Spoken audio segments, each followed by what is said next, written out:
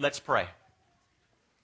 Heavenly Father, we thank you that your word is so very real. And Jesus, you are right there. You're not predictable. You're not predictable. Sometimes we heard so many people say, I stopped going to church because it was so predictable.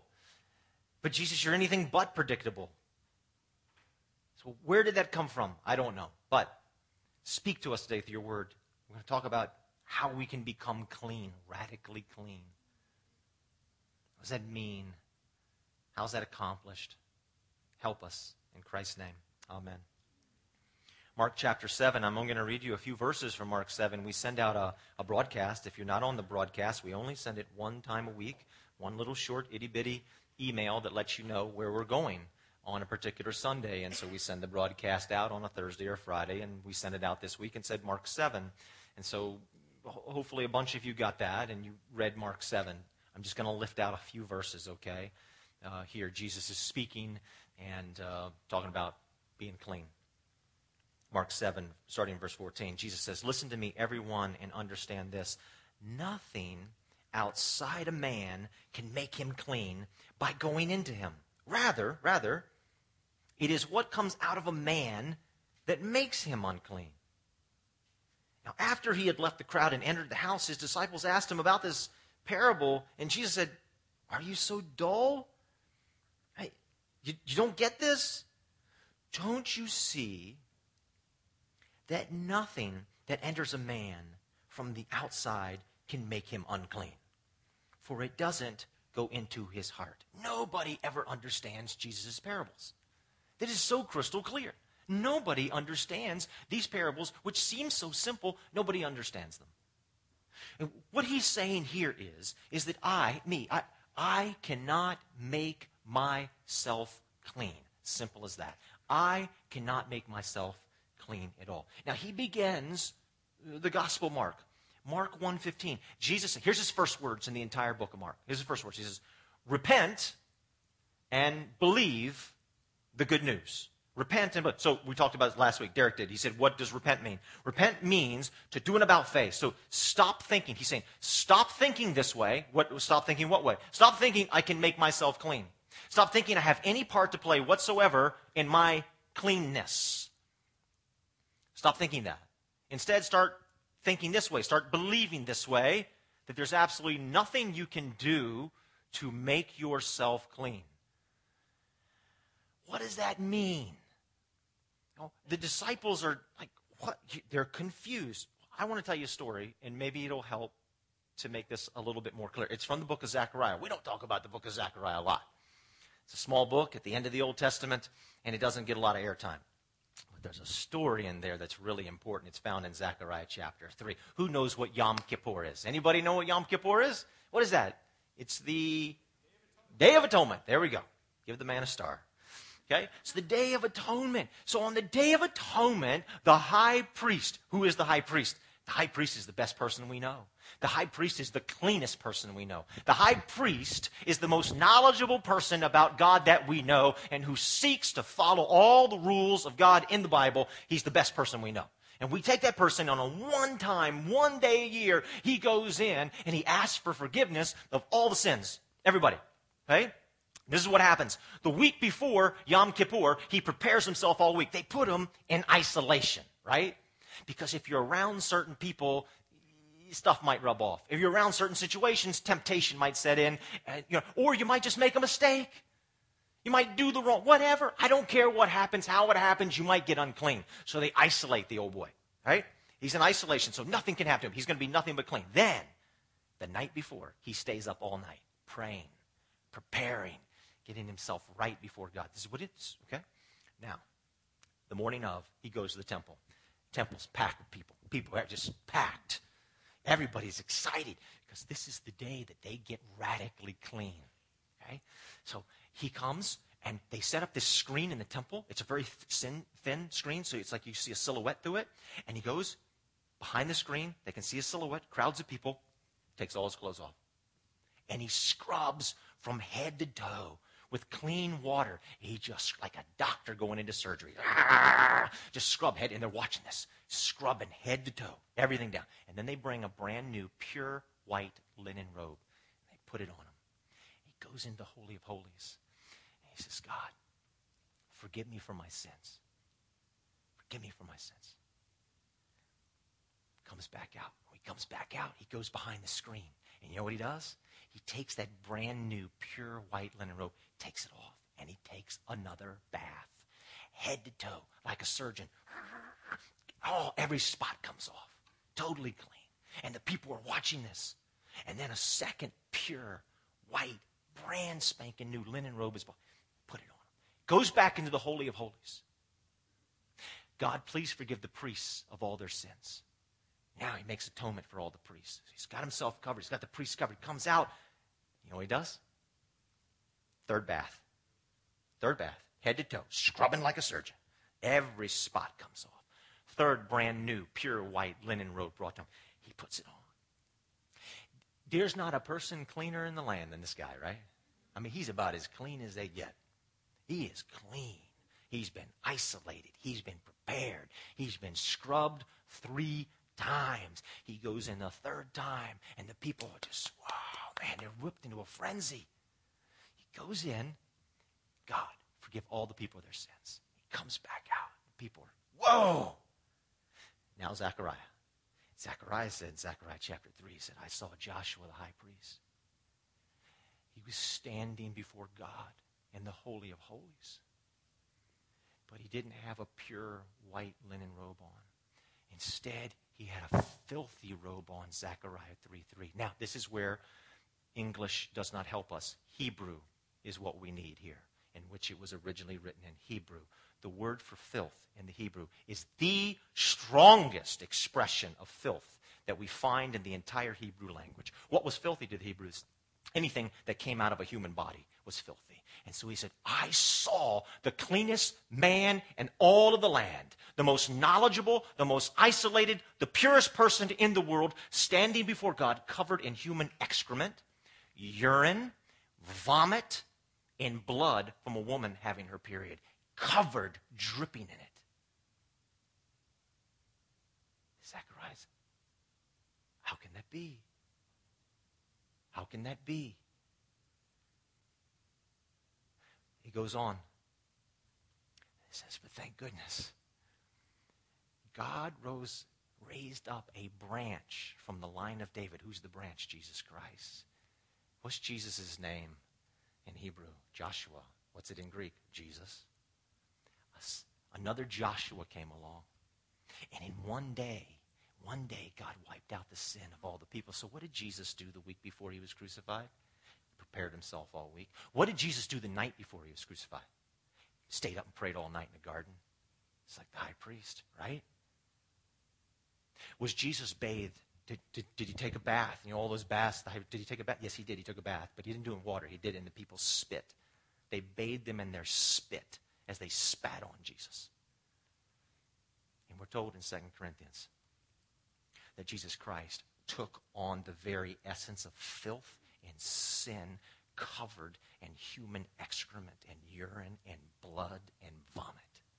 And Hebrews tells us that Jesus Christ was crucified outside of the city gate. Why does it tell us that? What was outside the city gate? The garbage dump, where all the crap of the world ended up.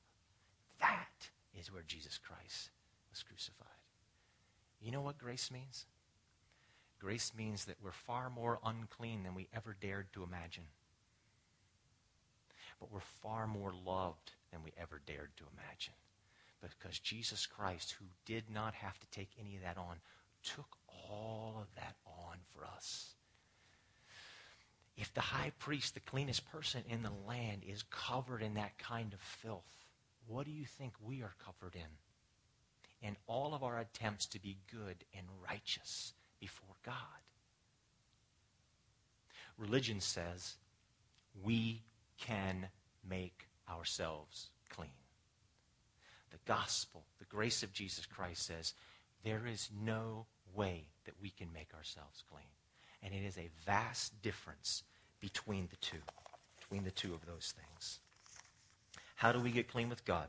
Fill this one in on the back of your bulletin if you like. We have to be with Jesus. We have to be with Jesus is the only way that we're clean. Jesus says, John 15:5, apart from me, you can do nothing. Being clean and righteous before God is everything.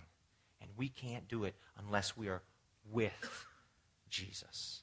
I mentioned 2 Corinthians 5 just a few moments ago. It makes it very clear. If anybody who is in Christ, they are a new creation. Anybody who is in Christ, they're a new creation. It goes on to say this: Jesus became sin so that not apart from Christ, but in Christ, we would become righteous.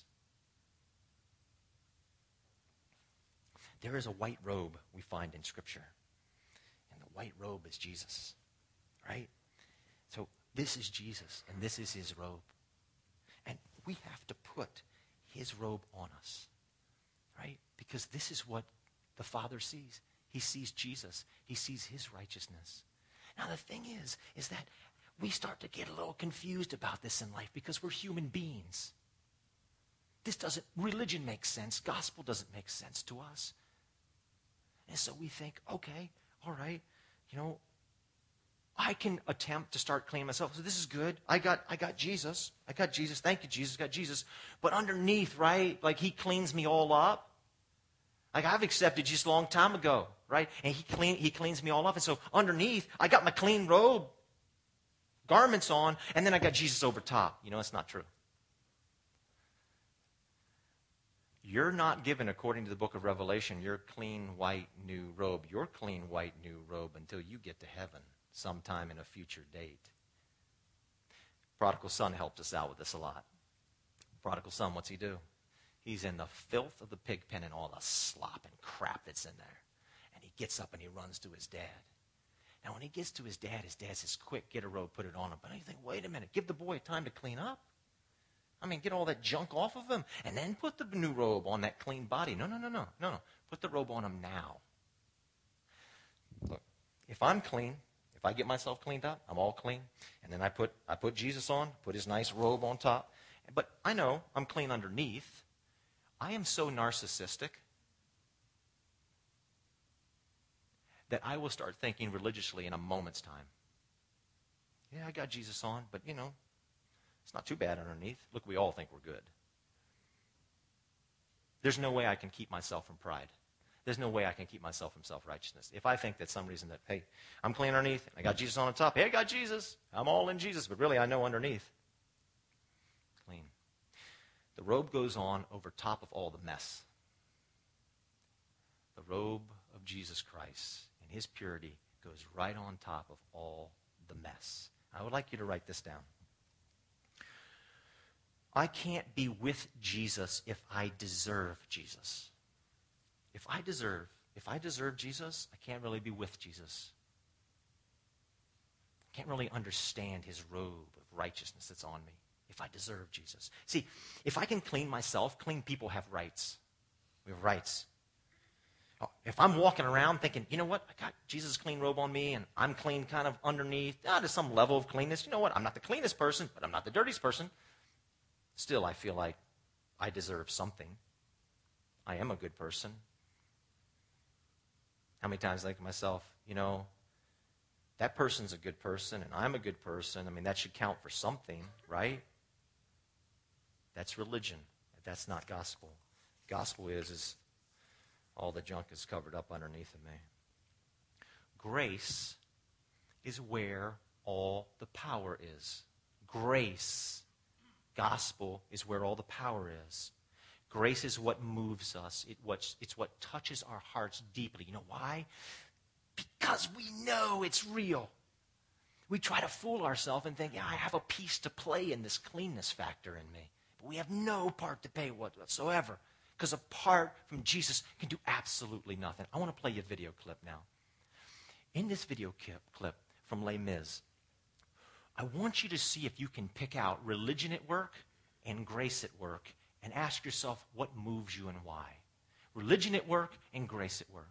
You're going to see two different scenes. The first scene, you're going to see Fantine. And in this, it has been discovered that she has a child out of wedlock. A man came to town. And a man came to town and says, I love you. I love you. He didn't love her. He just wanted to get her in bed. He said, I love you. Got her in bed. She got pregnant. When she got pregnant, he left, broke her heart, and all that she knew to do was to take her child, who she loved so much, Cosette, and put her with some people that she didn't even know that well, and to take a job in a factory and to send all the money. It was discovered. It was discovered. And so she gets fired from her job. Scene number 2. Fast forward, scene number 2. She's in the police officer's office. She's been arrested. She's a prostitute. She wasn't arrested for being a prostitute. She's arrested because a man was hurting her, was attacking her, and she defended herself. And the man wasn't arrested. She was arrested. And the police officer has no grace for her whatsoever. And then you'll see the mayor of the city walk in, and you can figure out the rest. So let's roll the tape. Spunky, come with me, please. Come on. She's fallen. Please don't let me go now, madame. My little girl is sick. You read about it in that letter from the people who take care of her. You see, they write she's got the military fever. They need 40 francs for medicine or she'll die in a week. Who are these people? The Thénardiers. Are they relatives? No, not relatives. So, you deliberately left your child with strangers to conceive. You're dismissing me for having a child and you ask why You're I not being aborted dismissed her? for having a child. You're being dismissed for having a child out of wedlock and then pretending to be an honest I have woman. to earn money to feed her. How can I work and take care of her? I have to lie. You make it sound as though your lie is my fault. Oh, I'm sorry. I'm upset. I don't mean to argue, madame. My Cosette is a sweet little girl. An innocent little girl. Don't punish her for my sin. I was stupid. I fell in love. In love. That is always the excuse. Yes, you're right. I'm bad. I'm a bad person. But the Thénardiers are good people. They have 2 daughters of their own. My Cosette can play with them. She won't be so lonely. She's better off with them. Only I have to make money to pay for her medicine. Please. Just a month. I'll work hard. Monsieur le Maire cares about his workers. He cannot have women of questionable morals influencing the girls. I'm sorry.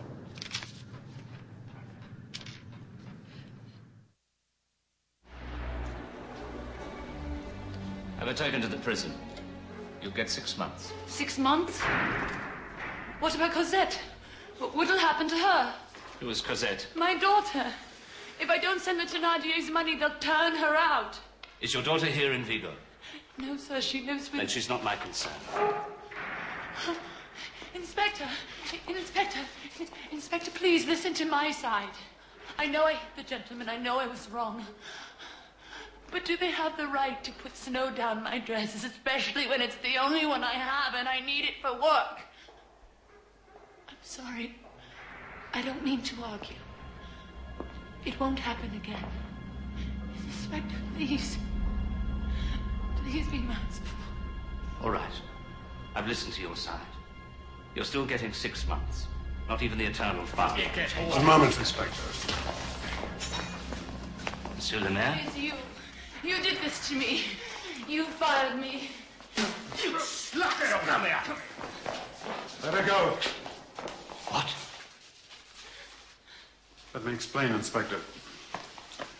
I was crossing the square when you arrested her. I asked people what had happened, and they said it was entirely the fault of the men who attacked her. In fact, they should be under arrest. Now that you've had this new evidence, I want you to release her. He said I can go. He is the mayor, isn't he? Well, I'll be going then. I won't be any bother anymore. Sergeant, who said she could go? I did. John. I am the final judicial authority here in Vigo, and I say she's innocent. She spat on you. She was upset. I forgive her. She insulted you. In front of my men, she defiled you. That's my concern, Inspector. No, sir, you were wrong. You, Monsieur le Maire, are the personification of order, morality, government. In fact, the whole of society. You don't have the right to forgive her for debasing all of us. You don't have the authority to destroy justice. I do have the authority, Inspector. Under Articles 9 and 11 of the Criminal Code, I can order her release. Sergeant, she is free to go. I cannot allow that, monsieur. I was there. She attacked a The man. decision is mine. She's free. She will not go free while I am in charge of this post. In that case, Inspector, under Article 66, you are relieved of command until tomorrow morning. Monsieur le Maire! You were dismissed. Inspector, leave! Now!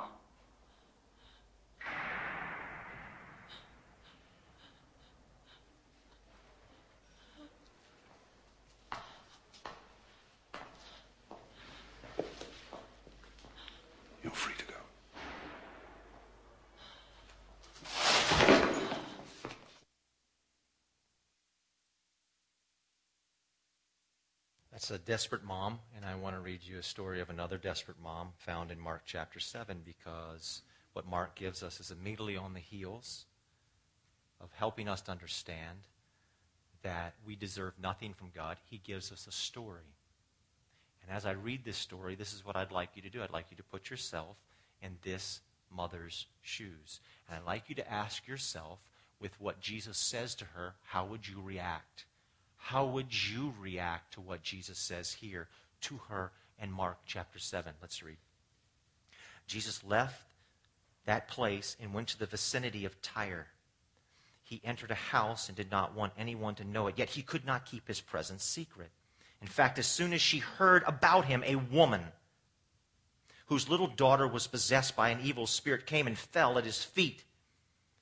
The woman was a Greek, born in Syria and Phoenicia. She begged Jesus to drive the demon out of her daughter.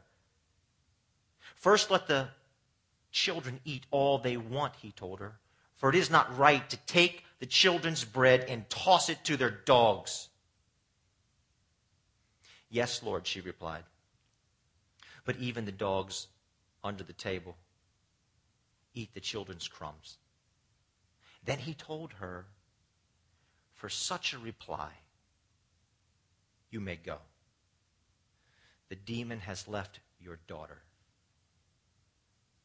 She went home and found her child lying on the bed and the demon gone.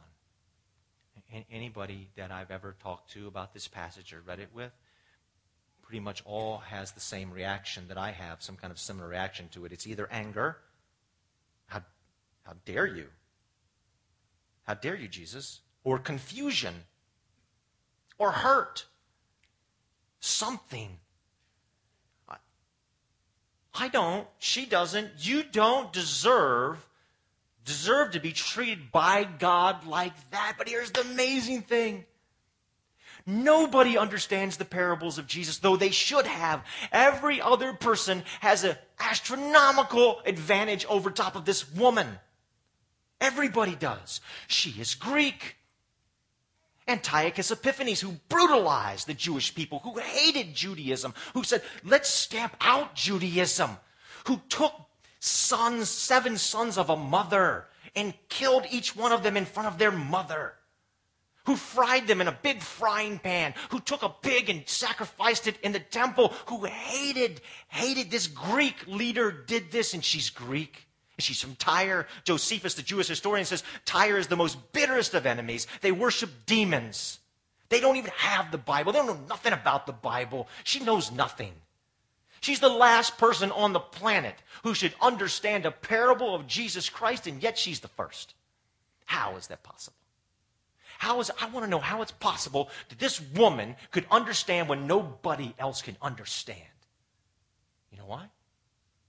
Because she understood that she did not deserve Jesus. She understood when we all get angry and we hear this, that what Jesus is doing is telling her a parable. He's telling her a parable that you have no right to be at the table. The children of God table. The children of God table. You don't have a right to be there. And she says, you know what? You're right. I have no rights. I don't come to you making this request based on what I deserve or my rights or my goodness. I have absolutely no right to be at the table. But I come based on your goodness and your abundance. Would you please, I beg you, I deserve nothing from you. I deserve nothing from you. Would you be so kind as to help my little daughter? You know what's really cool about this? This story is bookended by the feeding of the 5,000 right before and the feeding of the 4,000 right after. What do you have? You got an abundance of bread. Man, we got so much bread, it's coming out of our noses, man. We got bread everywhere. And Jesus, do you all understand? To his disciples, the inside, you understand? You understand about the bread? They're like, no. What does this mean, all this bread? What does it mean? We don't understand. You know why? Because they deserve the bread. They deserve to be at the table. They deserve the bread. And they had no clue what Jesus was saying. This woman is given a crumb. And she walks away full and with total clarity about Jesus Christ. The disciples who have an abundance of bread walk away empty and confused. It's because they deserve to be at the table. Now, second point I'd like you to write down.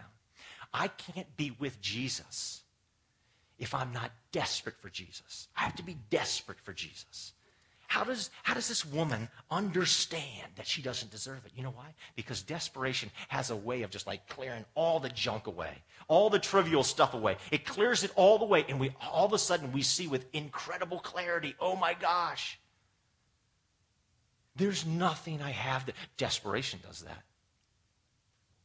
Desperation. She was desperate. She was desperate, and therefore she understood. She understood. Desperation is our best shot at understanding grace. And look, desperation comes in all kinds of shapes and forms and sizes. But when we feel that we deserve Jesus, when we feel, hey, look, yeah, this is a really cool white robe, but you know what? I got my robe underneath, and it might not be as white as this, but it's not that bad either. So I deserve something.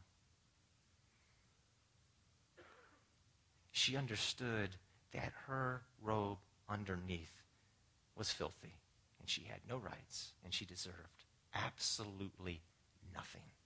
Now, I want to take you to the third and final story, and we're going to end.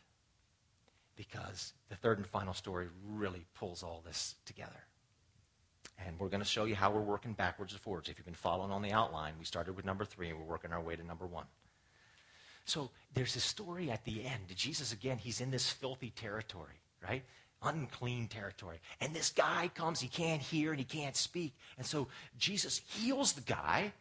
Now he can speak and now he can hear, and it's really exciting. And then it says this. Look at Mark 7:36. It says Jesus commanded. Now look. It says commanded.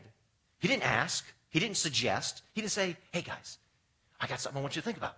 He says, he commanded, strong word, them not to tell anyone. Now notice what he says.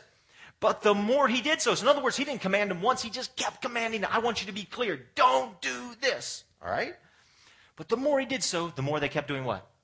The more they kept talking about it. What do you think about that? This happens all over the place in the book of Mark, doesn't it? We hear this.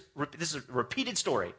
Jesus would say, don't tell anybody about this. Don't tell anybody about this. And they go tell everybody. How do you react to that? You know, I'm going to say how I react to that. Here's what I react. I say, you know what? I'm glad they did. I'm glad they did. I'm glad they told, right? Is there anybody in the room who will say, I understand what you're saying, John. I agree with you. I'm glad they did too. They went and told everybody. Will anybody raise their hand with me and say, yeah, I'm with you. I'm glad they did. Anybody? Okay. 30 of us in this room feel this way. I say, maybe Jesus is being too humble. I mean, we want people to know about the miracle. We want people to know about Jesus Christ. Don't we want people to know about Jesus? And maybe he's just being way too humble. Maybe he's giving them a riddle. Maybe I don't know what he's doing, but we want people to know. And I always miss the very simple point. As plain as the nose on my face. He told them not to. He told them not to. Don't do this. Please write this last point down. I can't be with Jesus if I'm not directed by Jesus. I can't be with Jesus unless I'm directed, commanded by Jesus. What you see in the Gospel of Mark is Jesus Christ commands storms, and the storms obey. Jesus Christ commands demons, and the demons obey. Jesus Christ commands illnesses, and the illnesses obey. Jesus Christ commands people, and the people never obey. Never. We never obey. Does that ever hit you? Whoa. We're just going to do our own thing. In the name of Jesus, I'm going to do something that, Jesus, you don't want me to do. But you're going to like it. You're going to like it because I know what's better than you do, Jesus. So step aside and let me do something for you. Because we're righteous. Because our robes are clean. And we deserve Jesus. Look what it says in John 14. If you love me, you will do what I command. Now notice this. What happens when I do what you command, Jesus? Then I will ask the Father to send you the Holy Spirit, who will be with you. God will be with you. We cannot be clean unless we are with Jesus, and we cannot be with Jesus unless we're commanded by Jesus. I have a very simple question to ask. Does Jesus command you? Here's why I went from 1 to 3-1. And well, I'm going to go backwards right now. When we're directed by Jesus, when we're commanded by Jesus, Jesus always leads us at some point, in some way, sometime, at some point in our life, towards a place of desperation. And that could look different. And you're like, man, I don't want to be a place of desperation. We all need to get to a place of desperation. So, in the beginning, we see in Mark, he's calling them out to the desert. Desert's a place of desperation. We see Abraham, come on out to the desert, a place of desperation. Israel, come on out to the desert, a place of desperation. We have to get to the place of desperation, because if we're not at the place of desperation, we will never understand that we don't deserve Jesus. And as long as we think we deserve Jesus, we have sapped all the power of the gospel. What you saw on that video screen a few moments ago and why it moved your heart in such a deep way is because that was gospel, not religion. And that inside of our spirit says, yes, I love it.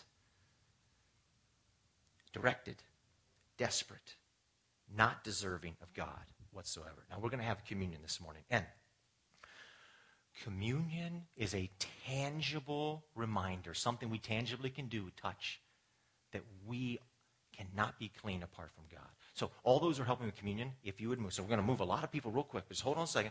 Communion team's going to come. I'm going to explain what we're going to do with communion. The music team's going to come because we're going to play. And the prayer team.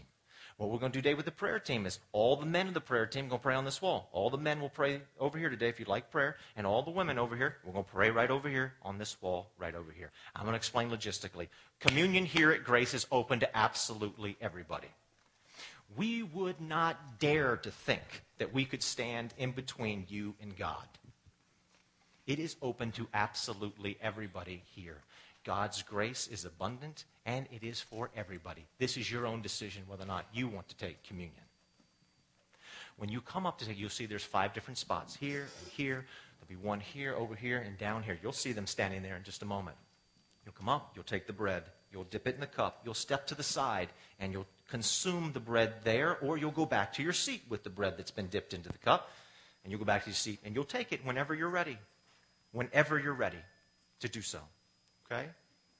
In a moment, I'm going to pray, and we're going to play, but I have one last thing that I feel is the most important thing that I'm going to say all morning, and I'm tremendously sincere about this. This has been on me all week long. The story of this desperate mom, the story of this desperate woman that we read about in Mark 7, the story of the desperate mother that we just witnessed on this screen a moment ago. God got a hold of me beginning of this week. And I always pray every week, God, what do you want to do? What do you want to say? And you know what? I felt like God just, I don't know how to put it. I don't want to seem too like, oh, God spoke to me. But, oh, man, it was so. If you're a desperate mom, if you're a desperate woman, God wants to meet you on that wall. God wants to meet you on that wall. And I've been praying about it. The prayer team's been praying about it. My wife, Krista, we've been praying about it all week. If you are a desperate mom, if you're a desperate woman, God wants to meet you. God wants to rescue you. God wants to help you. God wants to encourage you. And he wants to meet you today on that wall. So as we take communion, after I pray, you come up, you take communion, you are free to go. This is the dismissal of the service. You can go back to your seat and sit down. Or if you want to meet God, and you're a desperate mom or woman, go over there. We want to pray with you. If you're a man, we'll be over here. I'll be over here, and we'll pray with you over here. Let's pray. Heavenly Father, thank you, God, for your word. I thank you for your grace. Your grace is so powerful. So, man, we might not totally understand it, but, man, it moves us. It touches us. It inspires, it makes us cry. Thank you, Jesus. There is nothing righteous in me, and I will never be clean, but you wrap that robe around me. Thank you, Jesus, that you took on filth for me. For every single person in this place. God bless the eating of this bread and the drinking of this cup for your honor and your glory. Jesus, would you be so real in these next few moments? You said when we take communion, you would come down and be with us. Would you split the heavens and come down as we take communion and be with us in such a magnificent way? Bless every single person here, Father. In Jesus' holy name, amen.